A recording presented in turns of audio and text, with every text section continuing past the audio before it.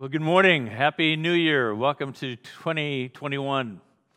You might be really happy to say goodbye to 2020 and move into 2021.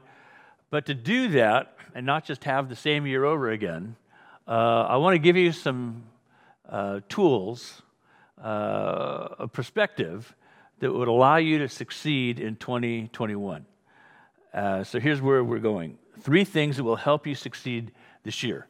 Can you imagine and guess what they are? You might say, well, yeah, Father, Son, Holy Spirit. Exactly, essential for succeeding, but that's not it.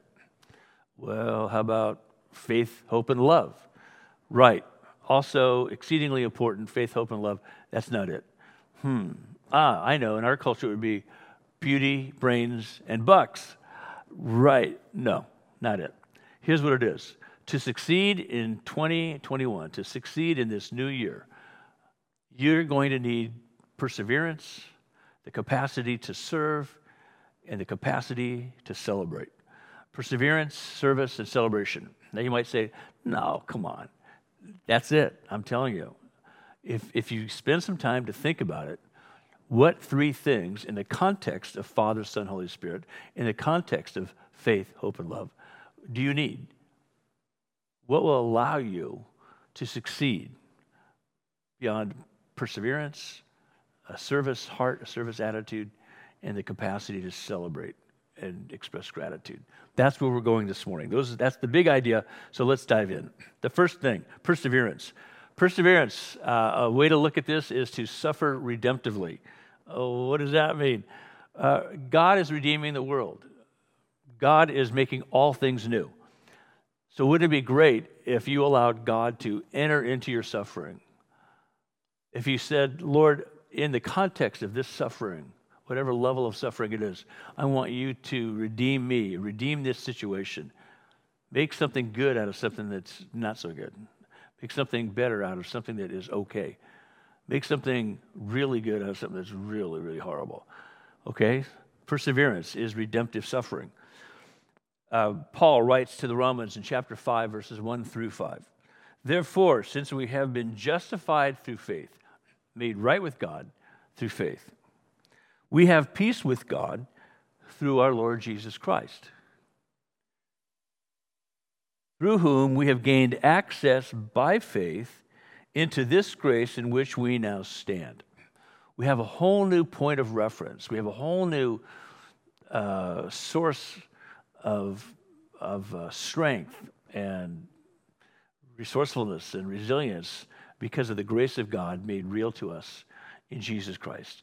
Not only do we have peace with God, we have grace through God to take on whatever life serves up. And so he says, we boast in the hope of the glory of God. Well, that sounds odd. Why would you boast? Isn't boasting bad, wrong? Well, remember, he's writing to people in Rome, and it would be so easy if you're working under Caesar, and some of these people worked literally under Caesar, and so you say, well, I got the greatest job in the world. Caesar is my boss. I work for the emperor. I'm part of the Roman Empire. I'm part of the greatest power on the planet, et cetera, et cetera, et cetera. You could boast about that. And what Paul is saying and inferring is, if you're going to boast about anything, boast about the glory of God made real in your life. Boast in the hope of the glory of God, that God's glory would shine in us and through us, even in the midst of our suffering, and make something good come out of something very bad. Not only so, he says, but we also glory in our sufferings. That's an odd thing. You had me with you, Paul, until you said glorying in sufferings. I want to glory in the hope of God, but glorying in sufferings. What's glorious about suffering? He says this, because we know that suffering produces perseverance. Well, it produces perseverance if we choose to suffer redemptively. Because we know that suffering produces perseverance, perseverance, character, character, hope. There's this beautiful development of who we are as people that happens if we learn to suffer redemptively, by persevering, by allowing our character to be reshaped and remolded and redeemed by the power of God in us. That we would then have a hope that would express that character and the reason for that hope that we have in us. That's why Peter can later write in a letter, always be prepared to give a reason for the hope that is within you. Do this with gentleness and respect. We have hope. It's not boastful to say, I've got hope because of the living presence of Christ in me. God himself has adopted me as his beloved child. That sounds like a boast. Well, if it is, it's a boast that you can have as well. It's a gift from God that is available to anybody who receives him by faith. He says, hope does not put us to shame because God's love has been poured out into our hearts through the Holy Spirit who has been given to us. So let's just acknowledge that life is hard for everyone. Life is hard for everybody. It's difficult. It's complex. We all experience setbacks and failures and disappointments. Ask anybody. Ask the most successful, productive people you know. Hey, have you ever experienced any kind of failure or setback? Any kind of disappointment? Well, yeah, they'd say, of course. But I learned to persevere. And that perseverance shaped my character, and that experience of persevering in the Lord gave me hope. So if we aspire to achieve, if we aspire to step out and take risks for something greater, something worth risking for, it's likely that you will suffer. It'll cost you something. Sometimes it's a little bit of suffering, inconvenience. Other times it's some big suffering, some big sacrifices that we make. Disease, disaster, family issues, personal decisions create suffering. They're contexts for suffering. It's not fair, it's not fun, but it's a feature and a fact of life. And once we embrace that, once we say, okay, I have opportunities to suffer for something good, am I willing to go there? Rather than am I going to constantly try to avoid suffering? When you avoid suffering, you create a minimal life. When you're willing to embrace suffering, not necessarily say, I want to create reasons to suffer, but as we embrace suffering in the course of seeking something good, that maximizes life. We become more alive because of the development of our being, our personhood. Perseverance is therefore an opportunity to grow. Well, in 2020, you've had lots of opportunities to grow, haven't you? If you've tried to avoid suffering, if you've denied it, if you said, I want to blame somebody for it, I just want to get through it, maybe you haven't had the effect of perseverance that would give you a larger perspective on your own life. Here's why. Perseverance is an opportunity to grow because you can either go through life or you can grow through life. I've seen so many people experience tough things and get to the other side of it, not just beaten down and discouraged and cynical and bitter, but full of hope. Why? Because they were willing and able to grow through that experience, not just go through it. If you just go through something, you don't learn anything. If you're willing to grow, that's inherently a learning process. We grow because we're learning things that allow us to grow, to expand our understanding, our knowledge, our love, our capacity for all kinds of things. So think of it as tuition for life's lessons. Think of it as a refining fire that improves you. You see, we're all loved by God unconditionally, but we can be improved. We can be further developed. This is what God wants to do in us through Father, Son, and Holy Spirit. Faith, hope, and love. But as we respond to that, as we are responsible in receiving what God wants to give us, things change. Notably, we change. We become a truer version of us. Not more lovable or loved, but a better version of us. God is writing a better story in us. So to succeed in building a meaningful life, we've got to learn to persevere. How do we do that? Well, through God's grace, we make something good out of something bad. It's God's work, but we struggle and we engage in that work that God is doing in us. We appropriate it. That's what responsibility is. It's our ability, our capacity, our will to respond and to embrace and to say, what can I do with this? This is what every Navy SEAL signs up for.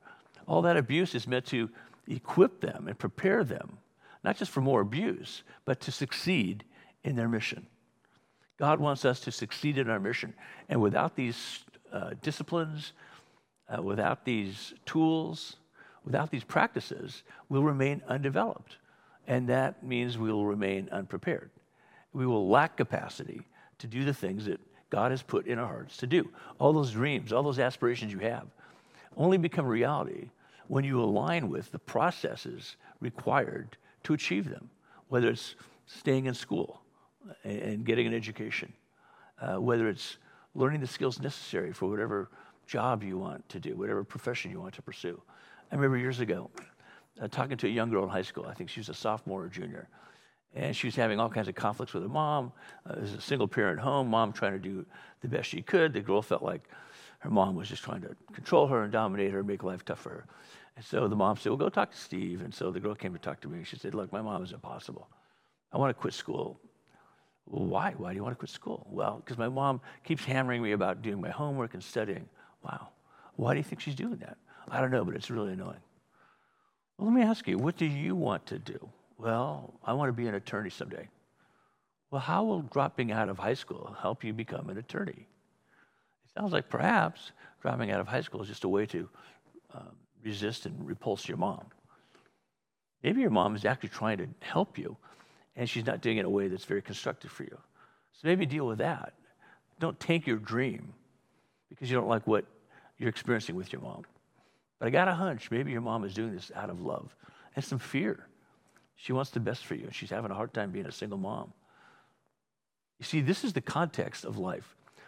Looking at all these incredible factors that are complex and difficult in their own way, but that God can use for good to equip us and to develop us. So, Paul says perseverance leads to character, a development of who we are. Character leads to hope. Why? Because we see our capacity to grow. We see our capacity to overcome trials and tribulations, temptations, roadblocks.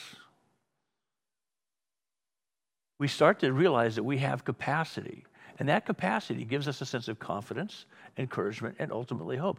I think I can do this. I think I can do this. If I hang in there long enough, I can learn the skills to be in a healthy relationship. If I hang in there long enough, I can learn the skills to master these things that I need to do the thing I dream of doing. And there's a lot of drudgery involved in that, a lot of practice, a lot of falling down and getting up. And really, that's what perseverance is. It's saying that I'm learning how to fail so that I can get up and learn how to succeed. So God's love is poured into our hearts through His Holy Spirit, through His holy word, through His holy people, through experiences and circumstances that might not be really pleasant, but are productive. God wants to make you capable of understanding you, understanding the world you live in, and knowing how to walk with Him through it is the best version, the truest version of you. And so there's no shame in suffering. As long as we understand that we're going somewhere, we're going through suffering because we're growing through that suffering. It would be a shame to let suffering cause us to give up, to tank our dreams, to undermine our future capacities out of fear, out of frustration, out of resentment. And so if you have people in your life overloading you with expectations of what you should do and what you should be, find the best, nicest, kindest, most clear way of saying, I don't find this helpful. But don't reject people who are really trying to help you. Help them help you. Because none of us can do this on our own. Remember, it's God's Holy Spirit, God's holy word, God's holy people. And even some unholy people, even some people we don't think we like very much, can be the people God uses to help us develop our fullest capacities for Him. So having said that that there's no shame in suffering, suffering can lead us to realize that we're suffering unnecessarily. If you're making some very bad decisions, if you're in a rebellious mode, if you're in a belligerent mode, if you are squashing people and hurting people, you might be suffering in ways that are of your own making. You're the source of actually the suffering you're experiencing and others are experiencing through you. Perhaps we aren't listening to God. Perhaps we're avoiding and rejecting wise counsel. What do? You need to humbly align yourself with God's purposes for you. Humility, oh my gosh, so powerful, so important. If we're not humble, we can't receive. If we're not vulnerable, we won't be humble. We'll be too threatened by humility. It'll feel like weakness to us. If we don't learn how to be humble, if we don't learn how to be vulnerable, we can't be empathetic. That is, we can't relate to other people's feelings. What does that do? Well, that undermines our authority and our credibility to do the thing that we really want to do. So here's some questions I ask myself when I feel like giving up and quitting or blaming other people for my suffering. What's my part in what's happening? How did I participate in getting here? What's my part in getting through it? What can I do constructively to cope with this and to overcome it? What's at stake that requires me to hang in there? Is there something really worth hanging in there for to get through this difficult time? For whom am I doing this? Am I doing it for a parent? Am I doing it to please somebody else? Am I doing this to live up to some expectations of someone somewhere? It's not going to be very effective. I've got to say, for whom am I doing this? If I'm doing it for me, that's helpful. If I'm doing it for people I want to serve and support and care for, that's helpful. If I'm doing it because I believe God wants me to do it, that's helpful. Ask yourself, why am I doing what I'm doing? If you're not doing it for really good reasons, you'll have no staying power. Another question I ask myself, what's the worst thing that could happen? What's the best thing that could happen in the midst of this suffering and this difficulty I'm experiencing? What's possible? What's my next step? Most importantly, ask the question, what's God teaching me in this about me? What's he preparing me for in this? If I get this right, what will I be more prepared, more equipped, more confident in doing to glorify him and to bless people? So let me ask you this question. How are you suffering in your life? What's causing suffering for you? And then how are you persevering? What tools, what techniques, what resources are you embracing to persevere through whatever you're suffering? Persevering redemptively requires entrusting yourself to God in the midst of your suffering. It's in the midst of our suffering that God meets us. It's not the other side of it. Well, Lord, when I'm done with the suffering, then I'll get serious about you. Or, Lord, if it wasn't for you, I wouldn't be suffering. It doesn't work either. But in the midst of our suffering, we call on the Lord. I love the way the psalmist in Psalm 40 described it. I waited patiently for the Lord. He turned to me and heard my cry. He lifted me out of the slimy pit, out of the mud and mire. He set my feet on a rock and gave me a firm place to stand. He put a new song in my mouth, a hymn of praise to our God. Many will see and fear the Lord and put their trust in him. Blessed is the one who trusts in the Lord. Are you one of those people who's learning to trust in the Lord? If so, you'll be blessed. That means you'll be aligned with his purposes for you. And even in the worst circumstances, you'll have a sense of purpose.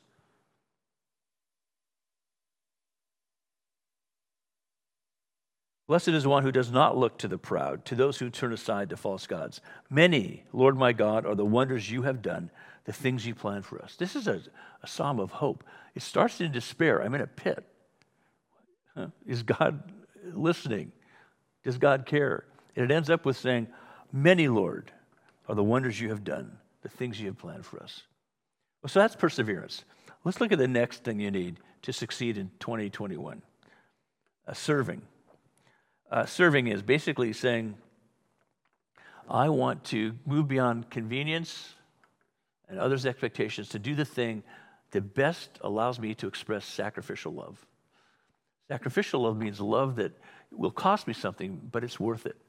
Because if I can love this person or love God in this situation, I'm going to have much more staying power and capacity to move through and push through obstacles to overcome them. There's a greater power in me than the power pressing in against me. I love these verses from Galatians, from 1 Peter, from Hebrews. Galatians chapter 5 says this, serve one another humbly in love. For the entire law is fulfilled in keeping this one command, love your neighbor as yourself. And then in 1 Peter, Peter writes, chapter 4, each of you should use whatever gift you have received to serve others as faithful stewards of God's grace in its various forms. You can be so creative in the way that you use the gifts and the skills, the capacities you have. Just being present with someone who's going through a tough time is a way of serving them. Using some skill that you have, some resource you have to help others overcome a difficult situation or to cope with it is a beautiful act and expression of service. Helping someone do something that they need to learn how to do, not just you doing something for them, but you helping them do what they need to do, is a powerful expression of service. The writer of Hebrews in chapter 13 says this, don't forget to do good and to share with others, for with such sacrifices God is pleased. Think about that. God is pleased when he sees us practicing sacrificial love. Why? Because he knows that it's transformational in us. Sacrificial love transforms you.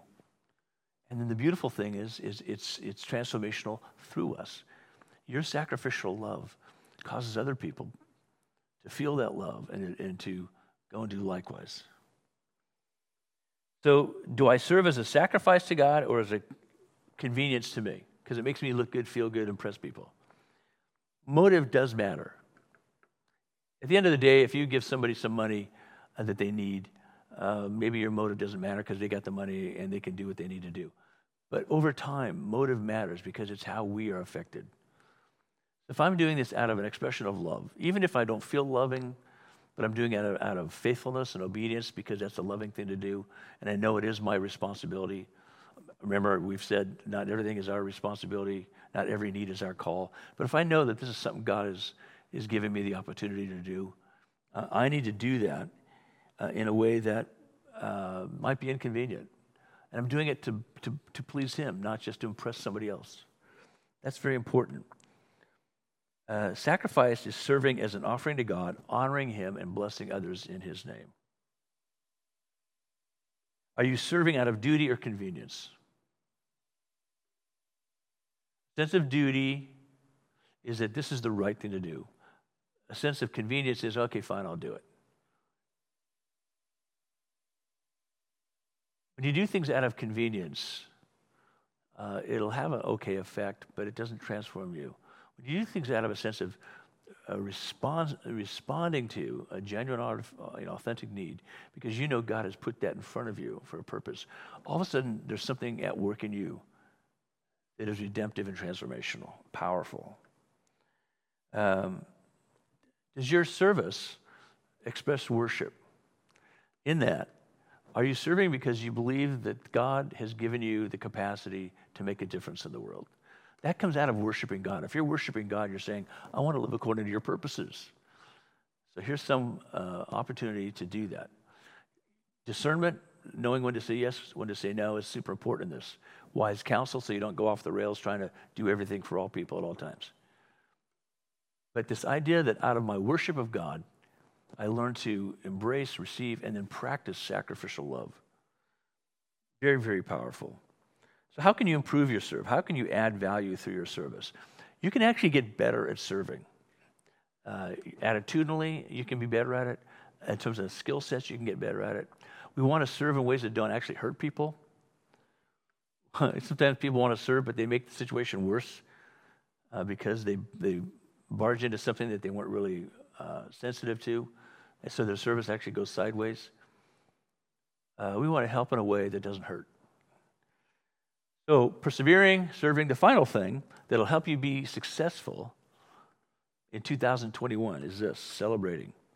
Celebrating. That sounds so superficial. Celebrating sounds kind of wispy, insubstantial. Celebrating is powerful. Here's why. It's about recognizing and expressing appropriate gratitude for everything. Appropriate gratitude for everything. Sometimes that's a simple thank you so much. Sometimes I would say, whoa, this is amazing. But by recognizing and expressing appropriate gratitude in all situations is, again, transformational for us. It is so substantial. It is so critical to our development, our well-being, and our capacity to make a difference in the world. Simply by being us in the world.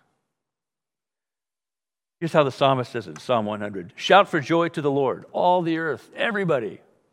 Shout for joy to the Lord, all the earth. Worship the Lord with gladness. Come before Him with joyful songs. Know that the Lord is God. Why would we do this? Because we see the value of who He is, the beauty, the majesty, the magnificence of who He is. We recognize Him. We can't do anything but praise Him and sing glory to Him. It's more than just emotions, but it's expressing our emotions to reflect something absolutely essential in our humanity because of who God is. It is He who made us, and we are His. We are His people, the sheep of His pasture.